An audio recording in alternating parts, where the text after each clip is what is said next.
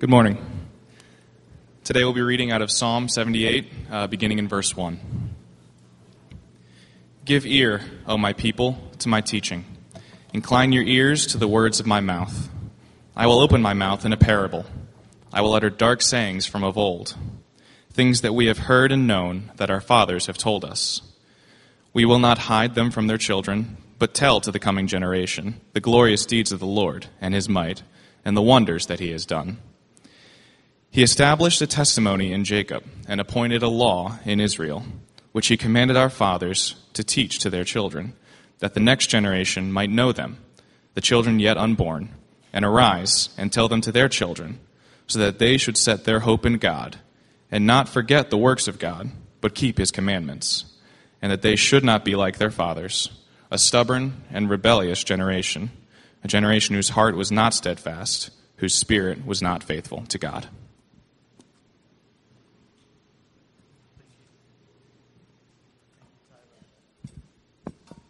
I hope you'll keep Psalm 78 open today. We won't be able to read the whole psalm. There's, I think, 72 verses in it, but we will dig into a good number of them. So will you join me in praying, asking for the Lord's help in hearing his word, that when we hear it, we might respond in the way he wants us to respond. Let's pray.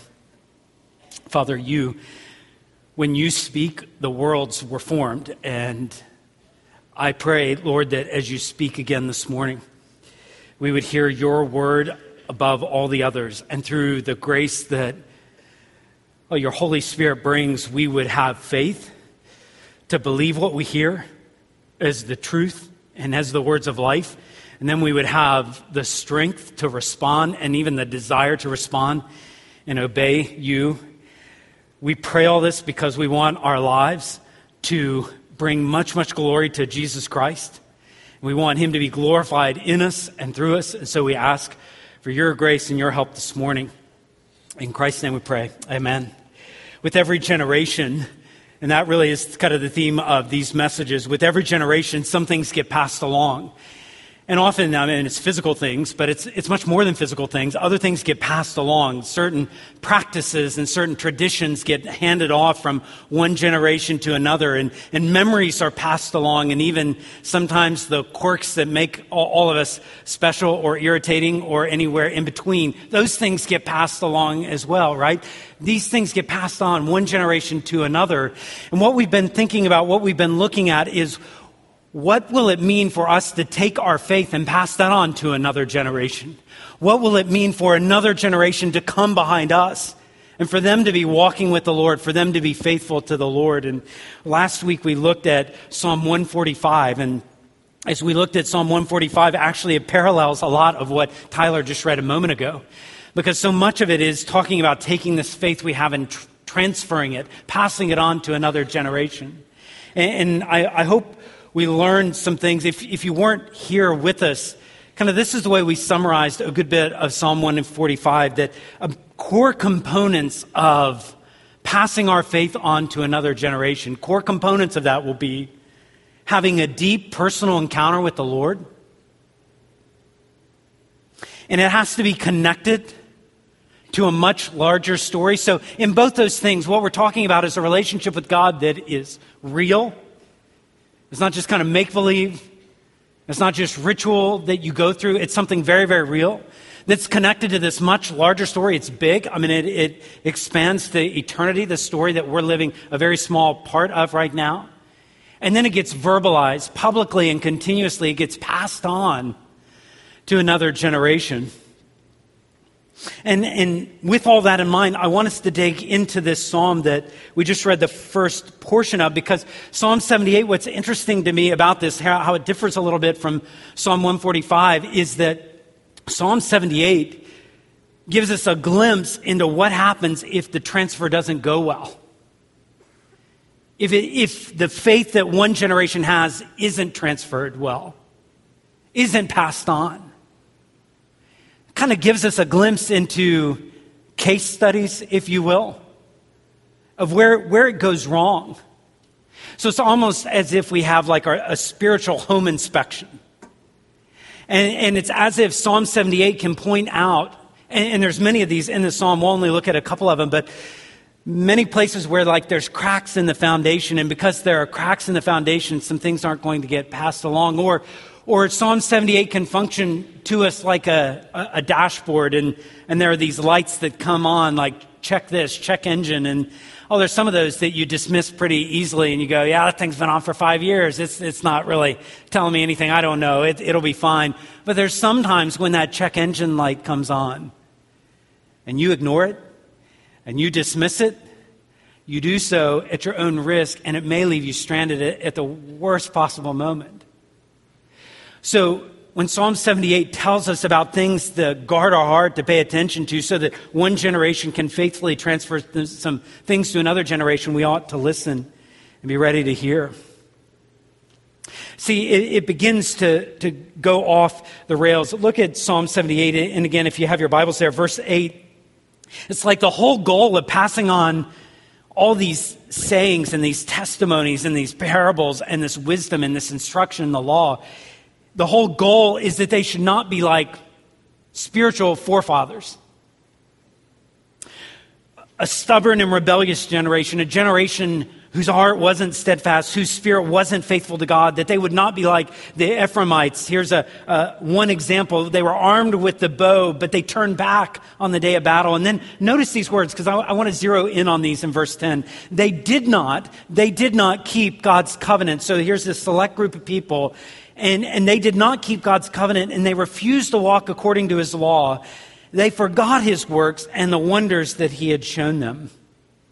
You see, passing on the faith is jeopardized when keeping covenant is not a priority. When keeping covenant, this said that the people of Ephraim didn't keep covenant with the God. When that's not a priority, passing on the faith is jeopardized. Now, the word covenant, certainly if you haven't grown up in church, but even if you have, it's maybe a word we're somewhat familiar with, but not totally familiar with. And at the risk of oversimplification, all a covenant is this binding agreement or binding promises between two or more parties. So there's this agreement that's entered into between two people. Most of the time in the Bible, the covenant is God with people, God with individuals, or God with a whole group of people. And this is the covenant, and God makes a binding agreement with people. The Bible regularly speaks of covenant, but what does it mean to actually keep covenant? There's one thing to make a covenant, but what does it mean to keep it? And how will we know if we are like those that actually are not keeping covenant? I think if we get the picture of marriage, it helps us, because the word keep in reference to a covenant means to guard it, to treat it as valuable, to treat it as something that should make your life conform to the fact that you're in a covenant relationship. So again, you think of marriage, and it's that binding agreement. It's a set of promises that are made. And because that agreement has been made, that binding covenant has been made, then there's a life that is lived in response to that. There's faithfulness that's expected out of that because of loyalty and out of love that's expected. So to keep the covenant of marriage, that means you are giving attention to it. You're being faithful to the vows you made, the promises you made. There are things you avoid. There are things you do. You live each day in light of the promises you made. And that's much like the covenant we have with the Lord. What does it mean to keep the covenant? As we hear these words, for the people of God, as part of the covenant with God, we have responsibilities. So one of the ways we know we are keeping covenant with the Lord, we talked about this just a moment ago, that deep encounter with the Lord. We have a responsibility as part of our covenant, as part of our binding agreement with the Lord. We have the responsibility to continually pursue intimacy with and loyalty to the Lord. That's why one of the supreme commandments that we're given, one of the supreme instructions we're given, is to love the Lord your God with all your heart, with all your soul, and all your mind. So God's not interested in mere formalities. God's interested in your heart. in keeping covenant with Him, being loyal to Him, to walk in His ways, to seek to know Him. And one way we know where we're not keeping that covenant with Him is when instead of loving Him with all of our heart, we begin to fake it. And there's nothing worse to pass on to another generation than hypocrisy. There's nothing worse than verbalizing like, I am all in for the Lord, but yet someone sees our life and it's just filled with pride. No one can tell us anything. Or it's filled with discontent and we're never really pleased with what God has given us. Or there's no measurable progress in our peace and our patience with others. And so we hear someone verbalize that they're really trusting in the Lord or they have a walk with the Lord. But if you see the opposite, if you see them kind of faking it and there's no humility about their life, then you're going to wonder, is this what it's all about? Or are they really being faithful to that? Our covenant with God was something that was meant to lead our hearts to trust in Him. We know God doesn't break His covenant with us. So it's meant to lead us to say, I will walk with you. I will be faithful to you. Even as we sung a moment ago, I will stand for you. I'll keep covenant. Part of that covenant keeping is intentionally remembering. So over and over again in the Psalms, twice in this psalm that I noticed, perhaps more. Psalm 78:11, it says, these people that were the stubborn and rebellious generation, they forgot His works. They didn't remember the wonders that He had shown him. Psalm 78, verse 42, verse 43. It says they didn't remember. Verse 42, they didn't remember His power. They didn't remember the day when He redeemed them from the foe. They didn't remember the day when He performed His signs in Egypt. And there's always spiritual danger in forgetting. And if we forget, it doesn't get passed on. I can look back at my life and how many things are things that have just faded into the background that I don't remember? How many things, if you ask me what happened when you were 10, I have no clue, can't remember. Sometimes even 10 days ago, it's hard to remember. How many of these things will just fade off into our memory, maybe deep, and we'll never bring it up again? And how dangerous it would be if our walk with God was one of those things that just over time began to be diminished and further away. This encounter with Him, this love that we have toward Him, how terrible it would be if this just went further and further back to where it had no discernible impact on our lives today. Don't forget. Could we be in danger of forgetting who we actually made, who we have this covenant with? This is the God of all might, the God of all power, the God of all glory, the God of all grace. What if we forget that? What if we forget why the covenant was made to begin with, why God initiated the covenant relationship with sinners like us in the first place? What if we forget how deeply in need of rescue we were? How deeply we needed God's mercy to come to us? What if we forget that? What if it's been a month since we've thought about that, or a year since we've really been affected by that in our hearts? How difficult it'll become if we forget.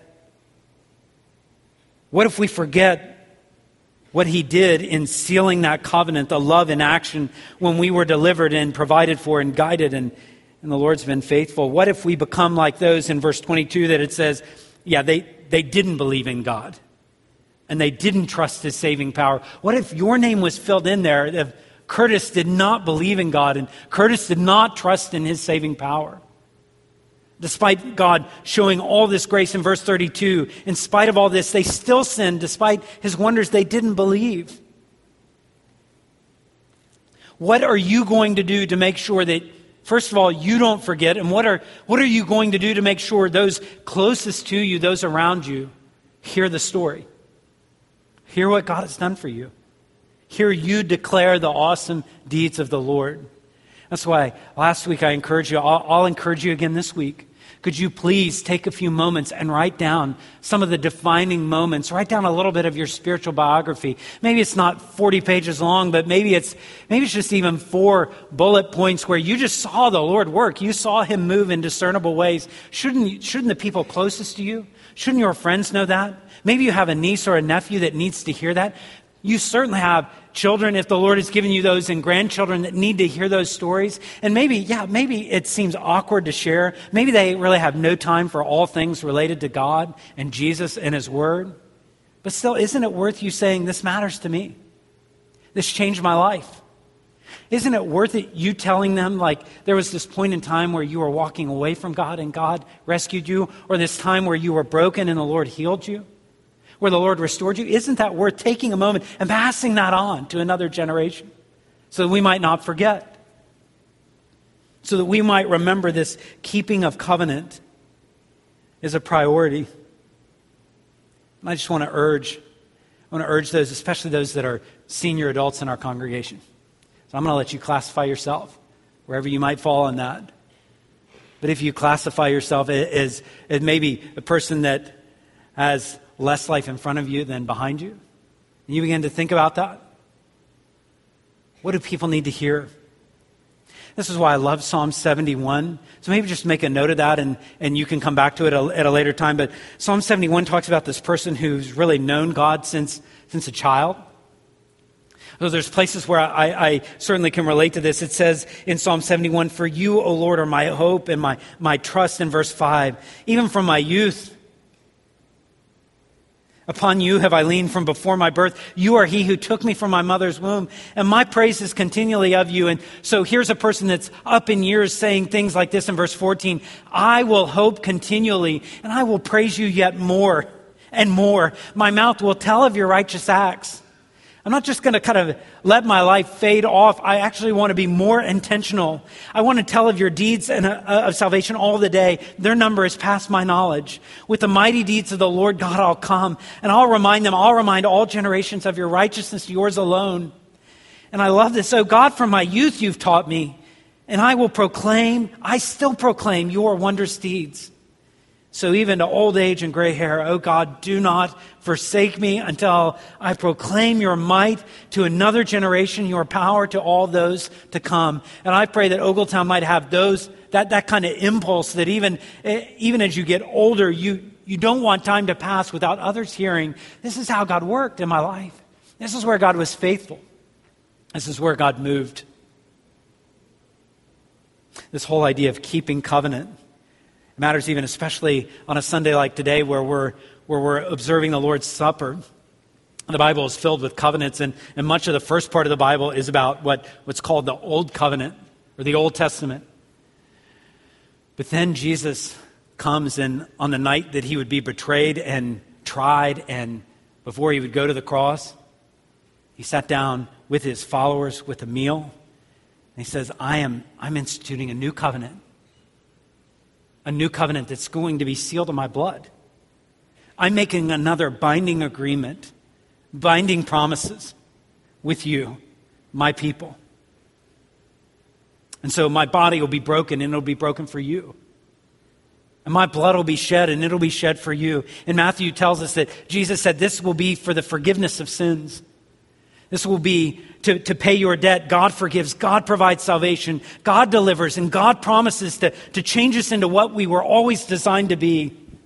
In this covenant, we become family, sons and daughters of God. But we also have obligations. So we come around the Lord's Supper table and we're reminded of the covenant that he's made at great cost to himself with us. And we remind ourselves again, it's our responsibility to turn from everything else and to trust in him, to follow him with our life. Because he is our Lord, we're willing to obey whatever you say. We offer this heart, O God, completely to you. Our soul, Lord, is completely surrendered to you.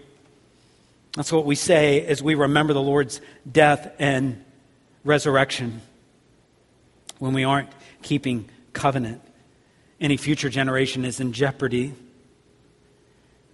of picking up a false story of a very small God that really never meant much to us to begin with. But when we take a God who means everything to us. And we live our lives keeping covenant.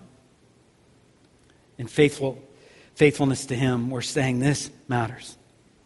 Passing the faith on also, though, as I read through this psalm, it's not just about keeping covenant. You'll also see kind of the check engine light comes on. When we begin to test God. You see, when testing God becomes common, passing the faith on is jeopardized. I read in this passage, so I was reading through Psalm 78 again and again and again, and what kind of stood out to me were a couple times, I think 3 times in this psalm, the phrase, they tested God, came up. And it struck me because I think, surely I don't do that much. And surely the fine people that are here today, surely we don't test God. That was like something they did, shame on them. But can we think of this past week? Any place where we tested God? Anywhere in the past month? And so maybe that's a little bit harder for us to think about when we think of like, okay, what does it mean to test God? I mean, that's an important question to answer because certainly these people seem to be doing that and it seemed to really shipwreck their faith. A test is basically this. A test is something you do to try to prove something or someone. As it's used in the Old Testament, the word test is when you attempt to learn the true nature of something or someone. So we want to find out the true nature of it. What is this really all about? So there are tests that are like pretty much positive. So there's just mere formality, right? You got to take this test, but it's really easy. You're going to pass. It'll be fine. Everything's okay. It's just really, we just got to do it to fill out the paperwork, but you're fine. It's all good.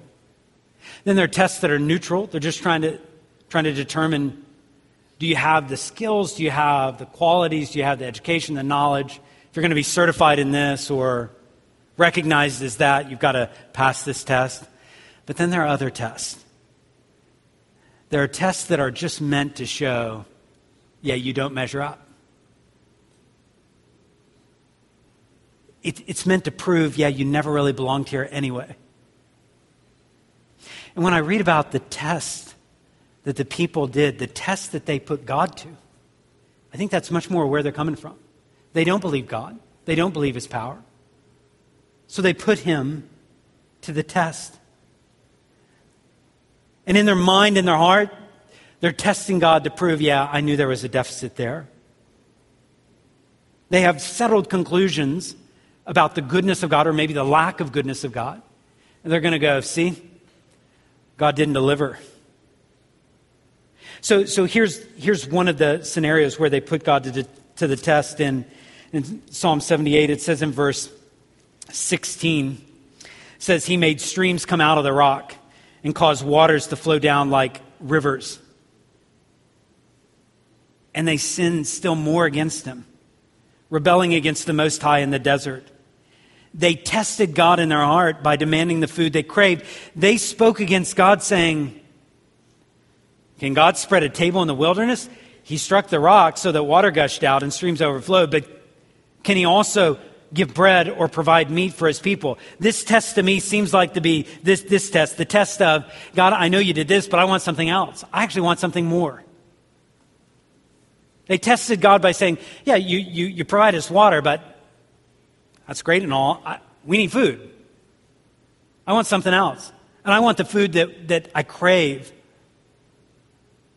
Are you going to take care of us, God? Are you going to do it? Are you going to give me what I want? So they design a test, and then it's as if they give God a failing grade. You don't pass the test, God, because you didn't give me what I wanted. It almost sounds childish, doesn't it? Sounds like a kid that gets a Christmas present and gives their parent a failing grade because they didn't get the exact present they wanted. Do we hold things against God because of all that he's given us? Yeah, I want something else. I want more. This is convicting because I look around at the life that God's given me, the blessings he's poured out on my life. Could I be in danger of testing God going, yeah, all that's great and all, yeah, but I want this. Why haven't you done this? Why haven't you done that? This is what I really want. I see God at work giving giving me grace, but in my soul, what if I'm perpetually discontent? Saying, I want something else. You begin to think about your relationships. Well, I mean, I'm glad I got friends, but that person's not my friend. That person never really cares when I talk to him. Or you think of the thing that provides for you to live and to eat. Yeah, it's great, I guess, but I want something else. I want something different. I want something more. And in that moment, could we be in danger of assuming some things about God, like, God, you're really not giving me what's best. Because God, I kind of know what's best for me. And you're not really giving it to me. Could we be assuming that somehow we're on the bad list, or maybe he isn't that wise? When think about it, God's wisdom, God's infinite wisdom knows exactly what we need. Exactly what we need. He always knows the best ways to achieve the best ends. He always knows this. And yet in my heart, could I not be in danger of going, but on this case, I don't know that you're giving me the best. I think I'm getting leftovers, being neglected, not getting your best. Do we test God? Do we test God like it says in Psalm 78 and verse 40? It says, how often they rebelled against him in the wilderness and grieved him in the desert. It says in verse 41, they tested God again and again. They provoked the Holy One of Israel. They didn't remember his power. It's almost like that test is not so much like I want something else. It's almost like that test is, what have you done for me lately? Yeah, I mean, there was the pillar of fire that led us and the cloud. And there was the manna and daily bread and new mercies every morning. And there's your green pastures and there's the still waters that you lead me by all the time. But today didn't go that well. I'm a little frustrated with right now.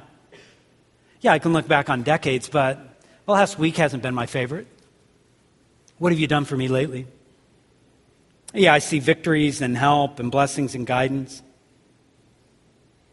But then we have to remember, like, God doesn't just operate in, like, his time frame isn't just a day or even a week or a month, but it's eternity.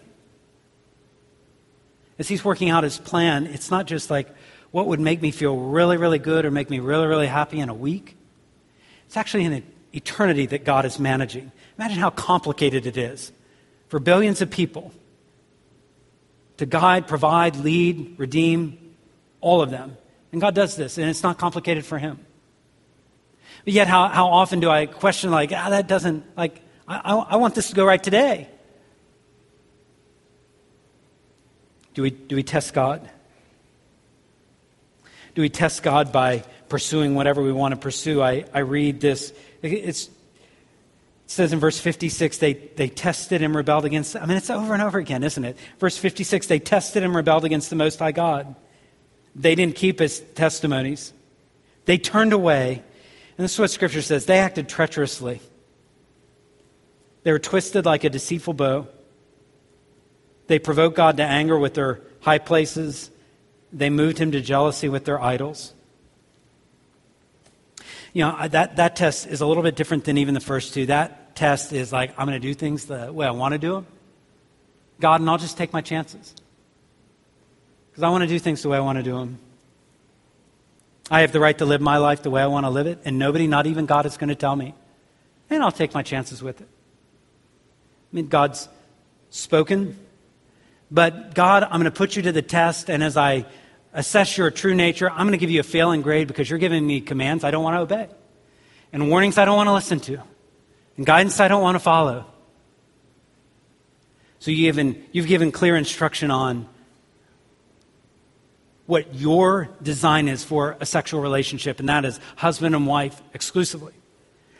Yeah, but God, I think I may know better than you on this. Frankly, I'm going to do what I want to do. Or you have told me to be trusting toward you to provide what I need. To not lay up treasures on earth, but to lay up treasures in heaven. But God, I like stuff. I'm going to live my life happy. I'm going to please myself. And you can't tell me what to do. and I'll take my chances.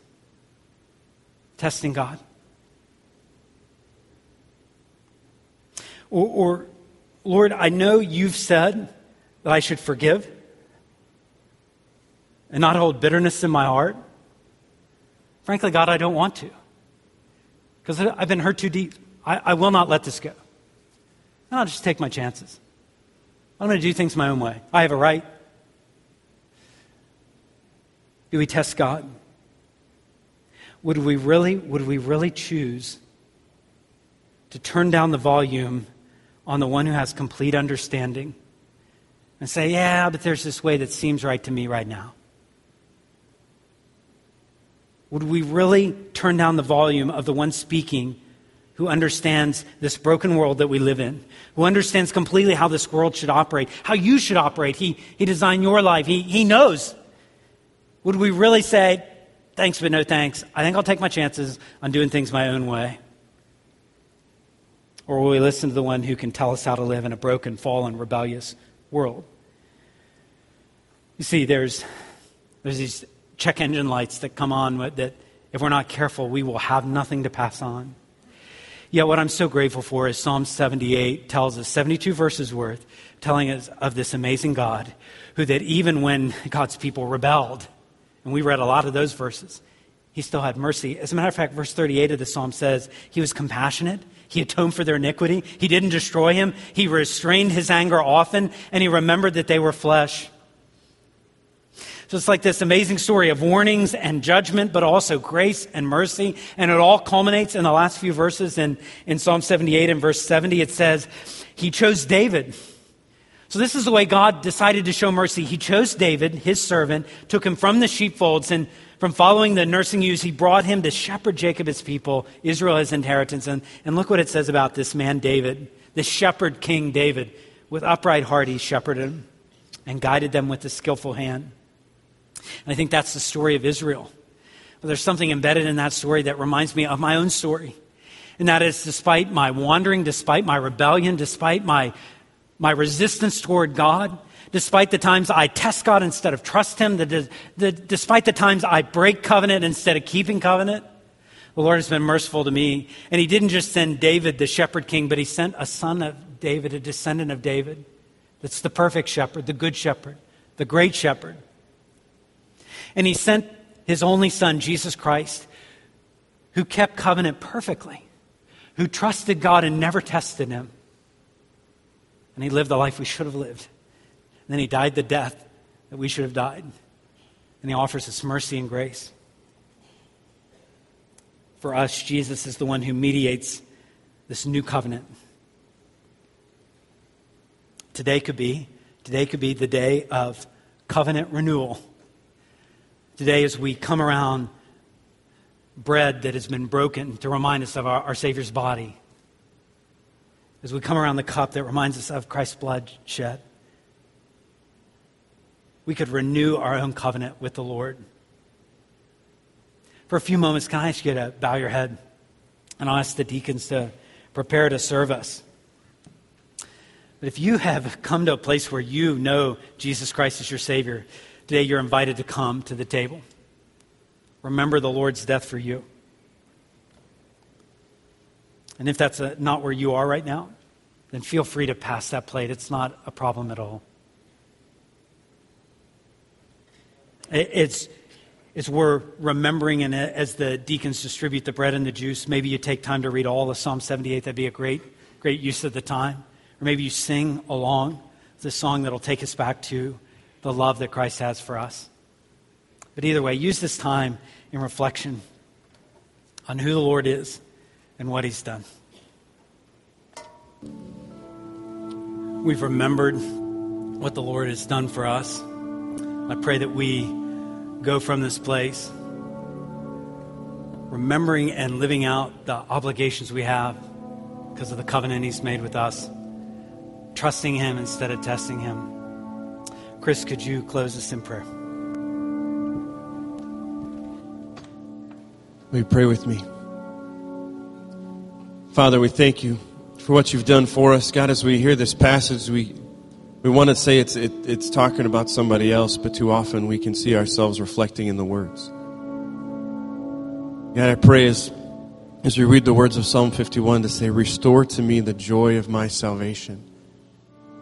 Father, for those who have come, and this is just a routine, this is just what we do, but we sort of get into this rut of just going through the motions. God, allow us to cling to the truths that were shared this morning. We pray that we would cling to the truths of what you've done in our lives. God, I pray for those who are here who have no idea what I'm talking about. I pray that they'll be able to talk with someone here this morning. They can help answer some of those questions. They can help start to point in a direction toward you. God, I pray for those who are here for the 500th time. God, that we can easily fall into these ruts, that God give us a desire to see what you've done for us afresh. Father, bless us this afternoon. Bless our time as we fellowship here. And Father, we pray this in Jesus' name, amen.